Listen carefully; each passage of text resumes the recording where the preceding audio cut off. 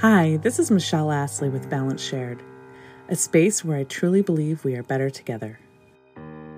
Today's guest is a flash from the past. In part thanks to our social media world, I am proud to have Jeffrey Haler on. Jeff and I went to high school together, and because of the wonders of social media, we have been able to connect, or reconnect rather. And I've been in awe of some of the things that you've been doing over the last few years, so I wanted to dig in and hear more of your story. Thank you, Jeff. Welcome. Thanks for having me. I'm so happy to have a platform to share some of these things. So I'm glad to have, and it's really nice just to hear from you and reconnect as well. So thank you for your time. I appreciate it very much. Oh, you are welcome. So what have you been up to? Well, goodness. Since I've seen you, it's probably been 20 years. Mm-hmm. And in that time, I've done anything from work in a tool and die shop to a dog shelter to a gym, volunteering my time at pet food pantries, getting married and raising a now 16-year-old, going back to school, becoming a personal trainer, and trying to be the best person I can be every day to set an example. So yeah, I've been pretty busy with any number of things like that. So that's awesome. Yeah. So when I remember you from high school, you seemed, like a normal teenage guy. And so what happened after you graduated? Well, when I graduated, I went to college. I went to Ferris State for 1 year in the manufacturing tooling, which is the tool and die type thing. Mm-hmm.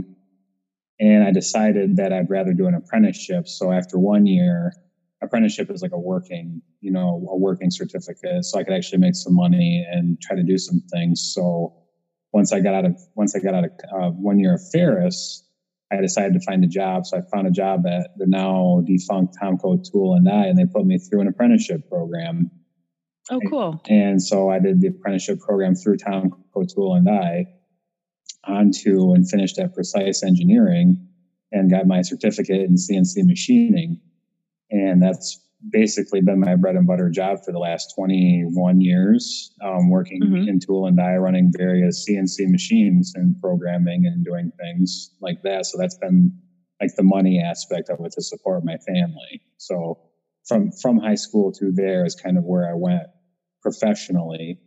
Personally, I kind of, the nature of tool and die is you work a lot, so you don't have a really big social life. So my social life kind of revolved around the nightlife a little bit, which is not very conducive to having a good relationship with anybody. So it just kind of never happened. Mm-hmm. So I was pretty much a lone wolf for a while, just hanging out with a few friends that shared the same hours and the same interests, basically. Right. I find a lot of jobs end up that way in some fashion. Yeah, they certainly difference do. In cultures. Yeah. Like, just work cultures versus, how we're growing up when we're in high school and you find your buddies and you hang out with them all the time. Maybe you attend all the same classes and everything. And then it just shifts. Yeah. It's like a little community that you just kind of put yourself into and it just happens. So. Yeah. Right. No choice necessarily. So did you always want to do CNC machining for your bread and butter? I never really knew what I wanted to do when I was growing up. I was never that kid that wanted to be like a policeman or a firefighter or an army man or, anything like that. When I was in school, I didn't have like the interests. Like I didn't have like a set interest. Like some people just really love to do one particular thing. And I never had that. And and I'm still this way. I'm always like, I've always got my fingers in many honeypots, to use a term. So it was just the prompting of a friend that was an auto shop, because they had auto shop back then there. He said, "Hey, why don't you take machine shop?" Didn't think anything of it. And I just signed up for it. Turned out I was halfway decent at it. I'm still learning today, but I'm pretty good at what I do, and it shows in, where I work and what I do. But it was a prompting of that is a friend just basically told me to sign up, and I looked into it and said, okay. And that's when I started. I started with an Ed Tischler's machine theory class and spent 2 years doing that. And then off I went. Those were classes I did not take in high school. I stuck with French and art. Well, funny you say that, because my daughter is like all about French and art and not about shop. Funny you say that. So she's my daughter's French. French 4 or French. She's going to be AP French next year. So, that's awesome. Yeah. So, I mean, and she can play musical instruments, and I'm all thumbs when it comes to that. So, right. So, I mean, there's a little bit to be said there about the way I was brought up compared to my daughter. So it's all there. So we have a little bit of everything in our house from that. So I love that. So at the time of this recording, I've had the chance to interview my son's Aikido instructor, a friend who helps women, or primarily women business owners, get in touch with their messaging, marketing assistants, tarot readers, and an empath, and a couple others. So it's kind of a range of different things, but I've never interviewed a CNC machinist. So for the uninitiated, what is that? Why is that important? Well, CNC stands for computer numerical control and machining. And what I do, and what a lot of machinists do, is they'll use a computer, your standard desktop computer, and they'll use what's called a CAM software. CAM stands for computer aided machining. And what we'll do is we'll use a computer to make a pattern, basically, of what we want to, like the types of tools we want to use. For a layman, it would be like a bit, using a bit to remove metal, to remove wood, to remove anything to make a shape, basically, to put a hole in, to do these things in a quick, efficient manner for the next person to use. And it's important. I make these things that would go on to like a stamping die, for instance, and a stamping die would make like the fender of your car. Mm-hmm. So I make the parts that make the parts, basically.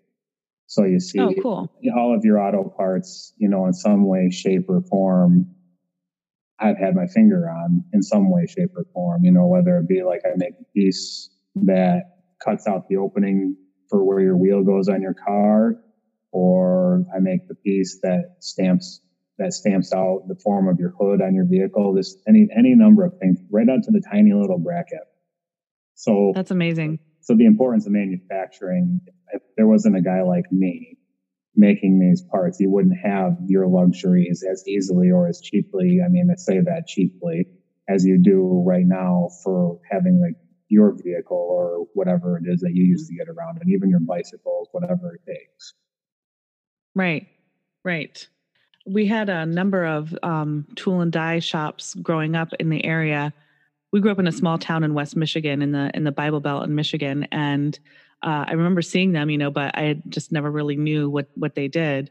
My husband is actually a diesel mechanic, and he trains mechanics to be diesel mechanics at the local transit authority here. And for those in Portland, that's of course TriMet. And so and so he does most of our car repairs and things. And we had to actually replace the fender on my car because there was a season a couple years ago where just all the fender benders happen, and we had to replace it. And so like one of the things that we had to put in it was called a Christmas tree. Yeah. You're probably familiar with those, right? And so I would imagine somewhere in there, your hand was on some piece to create that opening to get that Christmas tree in the fender or something. It's plausible that you have seen some of my work at some point in your life. Right. Well, I drive a 2004 Grand Am, so there's that too. Yep.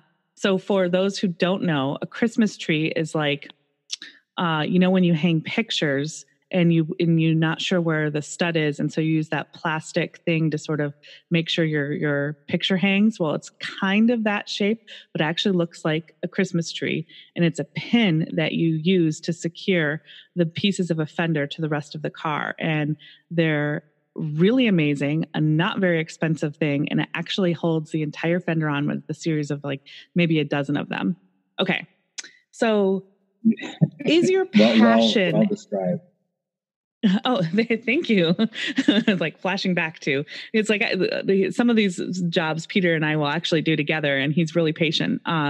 Which anyway, we'll talk about learning in that on another bit. What I'm really interested though is your passions. Like, I feel like maybe, and please correct me if I'm wrong, if I'm not reading this right, but I feel like you really, really value the work that you've been doing for the last 20 years and the importance, but it maybe isn't what pulls at your heartstrings. You're absolutely right. And Tool and I is as fed and raised, not fed and raised like directly, but has support, having the work there for me to do to support my family is very important, but that's what it's given me. But you're absolutely right in the regard of the passion of me is not, I mean, I like my job and I like what I do, but it's not like what gets me out of bed every day. Like not what I think about when I get up. It's, it's not what I live and breathe and cry tears and expound my joys for. It's all the other things that I get to do.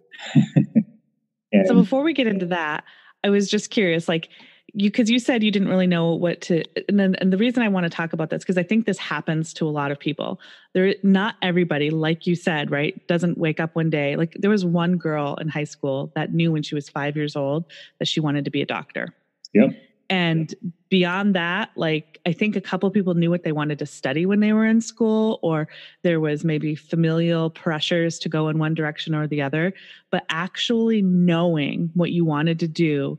And I mean, that's just this thing called life, right? Like, one of the lovely women that I had a chance to chat with, she and I talked about how, we still have things to learn, right? If we're still here, if we're not dead yet, there's still things to learn. And I think like passions, kind of go in line with that. And so, we don't always know at 18 when we graduate exactly what we want to do. But then, we have to start earning in some way. Maybe our parents are gracious enough to let us live with them rent free, maybe not, but there's this shift, just that's our culture. Right. And so yes. While you were able to like establish this really great career, you were still learning and figuring out what some of your passions were. Is that?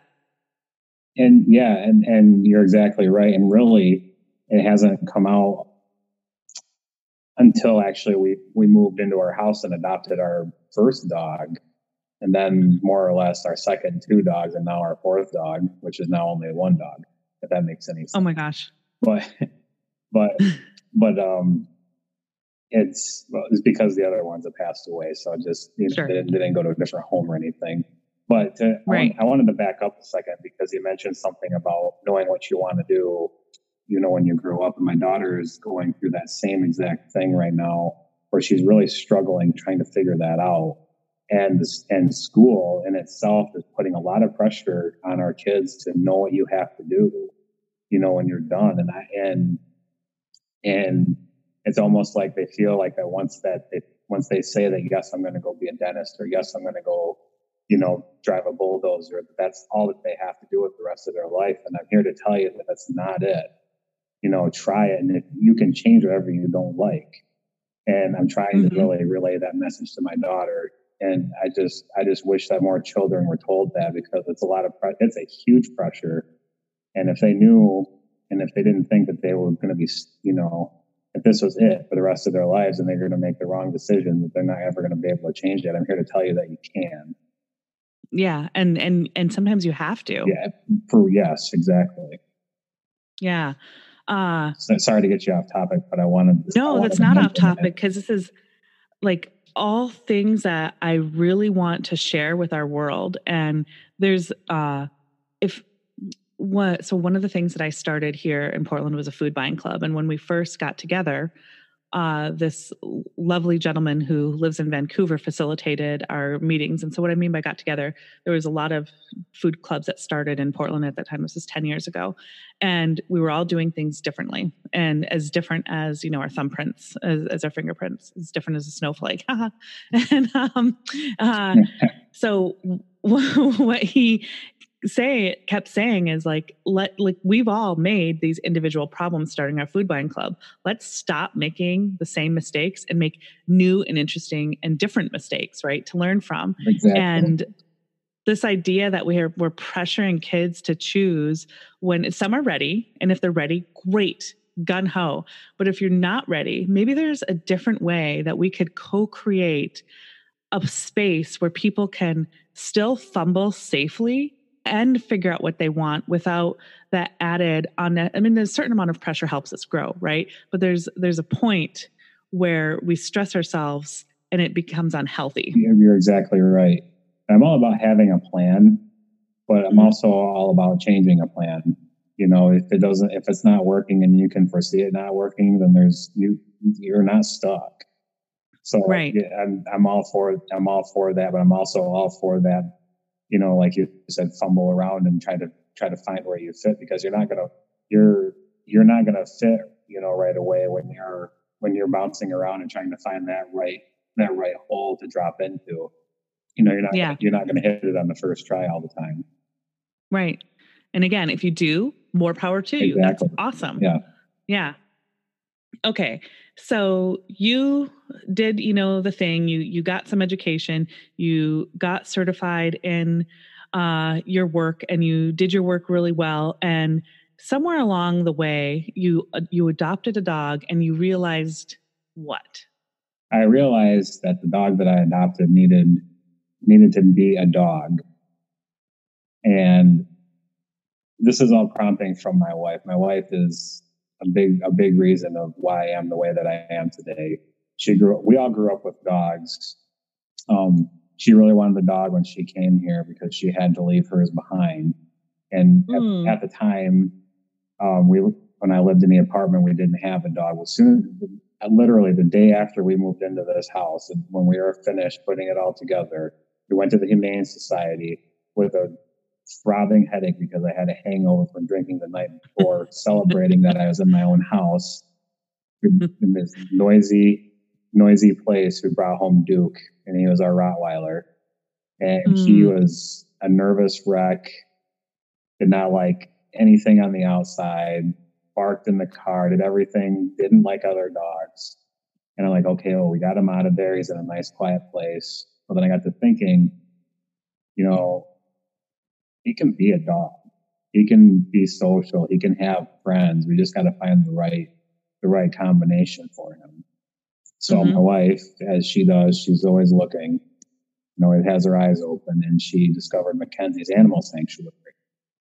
So we filled out the application and did our due diligence, you know, out there, because they're very thorough. They check your vet records. They ask you if you have a fenced-in yard. They do all the things, and we had got lucky enough to have an adoption meeting. I had my eyes on a girl named Maggie, just a black mutt, you know, dog, you know, senior. Everybody overlooks the old black dog. So that's the first one I went for. So the adoption coordinator brought in a beagle, and I was like, well, this isn't Maggie. So they brought in a beagle, and the instant they brought the beagle in, the beagle ran right to my daughter, jumped on her lap. And I'm like, well, I can't really say no to this, can I? And it was like, what do I do? And then I said to the adoption coordinator after, I said, if this works with Duke, we're coming back for Maggie. So Tommy says, okay, Tommy's the adoption coordinator. She's still there. So we brought Duke out a few times to the shelter, and he hates car rides. We had to calm him down. And he got to meet Honey the Beagle, and Honey was the type of dog that ignored other dogs. So it was perfect. She didn't mess with him. He didn't mess with her. It was a match made in heaven because they didn't care about each other. So Honey came home. That was September 15th of 2013. Oh, okay. So it was a while. So fast forward to November 15th, I go back for Maggie. Maggie and Duke fell in love. And it was it was so sweet because they were just two peas in a pod. Duke loved having her around. Maggie was a goofball. It's everything that I could ever possibly imagine. I was so thankful that he was actually able to dog because he wasn't able to before. And he just had to have the right combination of dogs. So that in itself was such a gift. And I'm so glad that I was able to work with my wife and work with the adoption coordinator there and just get the right dogs for him. And that was the whole driving factor was him to get us out there. And then that was it for a while. I didn't go back for probably about a year. And then after Honey and Maggie came home from Mackenzie's, they have like a yearly thing where you can bring them back to say hi to the people that work with everything else. So I went back, ran into the volunteer coordinator, and her name was Shauna. She's not there anymore. She went on to be a veterinarian. She said, "Why don't you come out and volunteer?" I said, "Okay." So that's where it all started right there. Oh, I love that. Yeah. So I want to dig into that a little bit more, but we should take a break. Okay. Welcome back. We were just talking with Jeff on how he got introduced to Mackenzie Animal Sanctuary. So Mackenzie Animal Sanctuary is in West Michigan, right? It's in Lake Odessa. For people that aren't really familiar with West Michigan, it's about as close as you want to. It's the closest place that you would think it is like Ionia. It's about 35 miles from where I live. It's to the east towards Lansing. It's about halfway between Grand Rapids and Lansing. Oh, okay. Awesome. Yeah. So it's independently owned. It's its own kind of thing, right? I would imagine. Yeah. It was founded in, let's say, I don't remember exactly the year. Either 99 or 2001 stand out to me, but it was founded by the Azar family, and it's on like an old like milk farms type thing. So there's a few barns out there, but they built many buildings for those dogs. So dogs that are housed out there. So it's been around for a while. Yeah. Awesome. Now what is it? What does animal sanctuary mean? What is that? Even it says animal sanctuary, but it's a home for dogs, although we've had cats out there in the past. But what that is that, and what our mission is, we take dogs in that are overflow from other shelters that are on, like a kill list or a youth list or a medical list where, most shelters don't have the funds to treat, like a heartworm or have an amputation or a break or neurological or anything like that. And where Mackenzie stands out is they're no kill for one. So that means that unless, like today we're having a ceremony for Quincy, our resident, because it's time for him to be let go because he is in pain and he is at the end of this tree. His quality of life is not optimal. So for that reason, we do euthanize, but we don't euthanize for behavior. We don't euthanize for age. We don't euthanize for things like that. So they or like the shelter's overfull. Correct. Exactly. So that place is a soft landing for a dog that might not necessarily have that. And also for a dog that might need a heartworm treatment or might need an amputation or might need, other surgeries or have like allergies or anything like that. That's where they stand out. So my husband and I fall in the 1/3 of American families that aren't pet people. And they're not for everybody because they are a very big responsibility. Right. We're waiting until we can have some property so we can get a good sized dog and they can run around, that sort of thing. Mm-hmm. And for now, we very happily identify in the minority of Americans. And so I'm curious, how do these animals, I have 2 questions. One, I want to know how your wife found this place. And 2, how do the animals get to be at Mackenzie? Well, my wife found it just by any normal. She browses the internet or looks for places to adopt dogs, when she got here, because she was just dying to have a dog, which is fine. And so that just came up in a regular like web browse. So it came up pretty easily. So it wasn't like a big... It wasn't looking specifically for a sanctuary or something like that, just a way to adopt a dog. Correct. And so it came up with that. And like your humane societies, the guy that we have here right now, he's from another one called Hearts of Hope. Mm-hmm. And so they do rescue as well. But as far as that goes, finding it wasn't really the big issue. You know, it's not a hidden gem anywhere, anything like that. There are a lot of small people or small groups that do, you know, they do house fosters and things like that to where mm-hmm. they don't have a physical kennel. So there's so many, but Mackenzie stands out because they're so thorough and they care for their dogs, and they stand out because of how deep they dive into the adoption process. Like, is your home, how, you know, do you have children grown, how often do you take your dogs to the vet? What's your yard like? What are your... More than just going and paying the fees for the shots and things. Correct. Yeah. So that's where they stand out. And as far as how dogs land there, it's more or less, there's a group of shelters that works with Mackenzie's hand in hand. You know, like one of my dogs came from Calhoun County. They do some from like Mid-Michigan Humane, which is where we live in the Stanton area, you know, things like that. And they call, and they being the other shelters call and say, hey, we're getting pretty full. Do you have any room, you know, for, you know, this dog or that dog? And we have to look and see, okay, we have so many dogs here. You know, how many are looking good for adoption? How many, you know, how much room do we have? What kind of dog do we bring in that are, you know, because I mean, not to get superficial about it, but there's more dogs that are highly adoptable and some that aren't. So you still have to be careful. Sure. You have to be careful of what comes in, because if you bring a big giant German Shepherd into a kennel that already has a bunch of German Shepherds, you know, he's going to get overlooked and possibly struggle and stay there. So, you know, we want to make sure that we do what's best for the dogs as well. There's a lot of factors to look into. There's a lot, yeah. So you found this place because you wanted a dog, you love the dogs, you love the people, and you started going back, and something clicked where I love this place, and you started to volunteer. Yeah. So what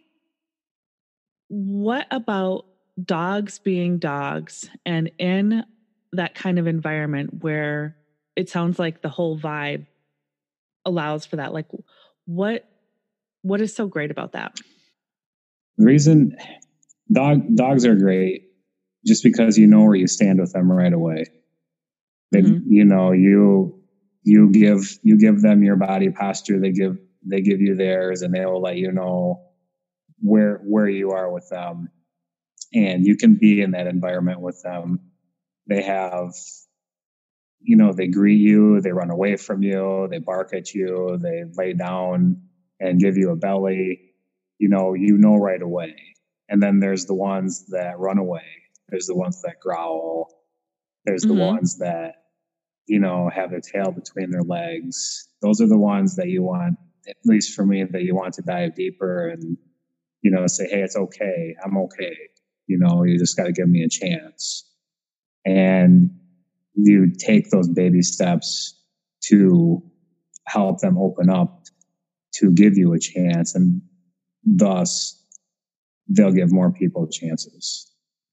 And that's awesome. And that's where I really try to work hard on those types of dogs myself.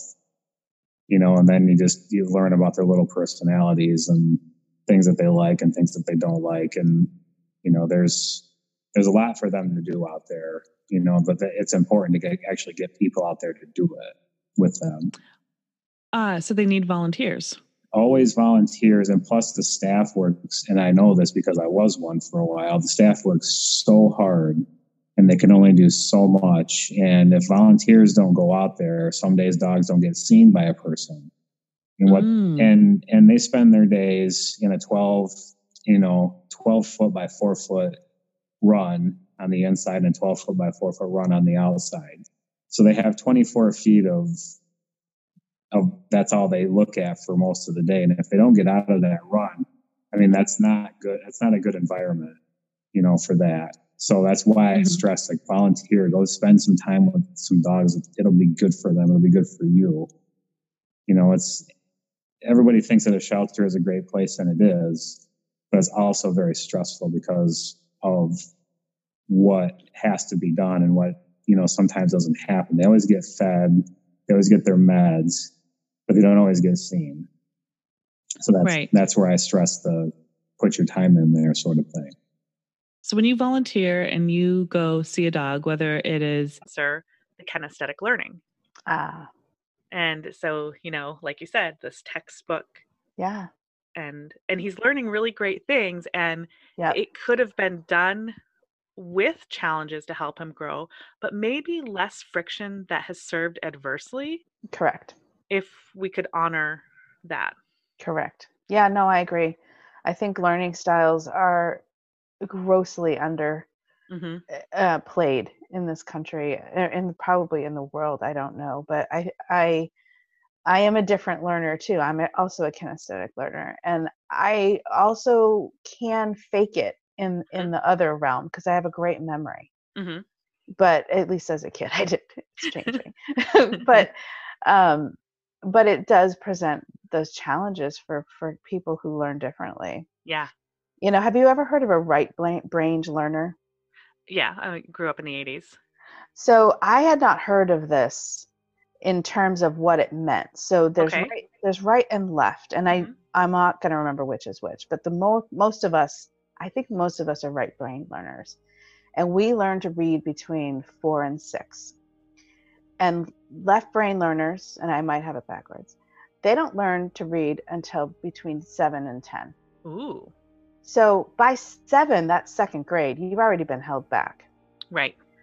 So the stigma that goes with the natural brain development of a certain percentage of the population is really detrimental. And I think people know this, that anyone who's been held back, they carry that stigma their whole lives. Yeah, they've done something wrong. They've now taken on that they're not smart. They're not as good as other people. And nothing is further than the truth. The brain develops differently for each of us. Yeah. We are each different. Right. And I get the challenges that presents in a school setting, in a mass population learning setting. But I think there are ways that we could honor that better. Yeah. Okay. I really want to talk to you more about this, but we have completely run out of time. Wonderful. So, we could do another one with whole other topics. That would be fun. Yes. And I think that's going to have to be season 2 to look forward to. Beautiful. Love it. Which is super exciting. So you do a lot of work locally, and if people want to just get a taste of your magic, where can they find you? You can find me online at thevitalspirit.net. I am on Facebook, also at The Vital Spirit, Instagram, The Thriving Empath. And I do regular talks in the Portland community at New Renaissance Bookstore. Perfect. About once a month. Awesome. And the New Renaissance Bookstore keeps their costs between like $10 and $20 or $30. So they're pretty accessible. Definitely. Yeah. Awesome. Laura, thank you so much for chatting with me today. Thank you. And I cannot wait for season 2. Beautiful. Have a wonderful day. You too. Thank you so much for listening to our podcast today. This is Michelle Astley with Balance Shared, a space where I truly believe we are better together.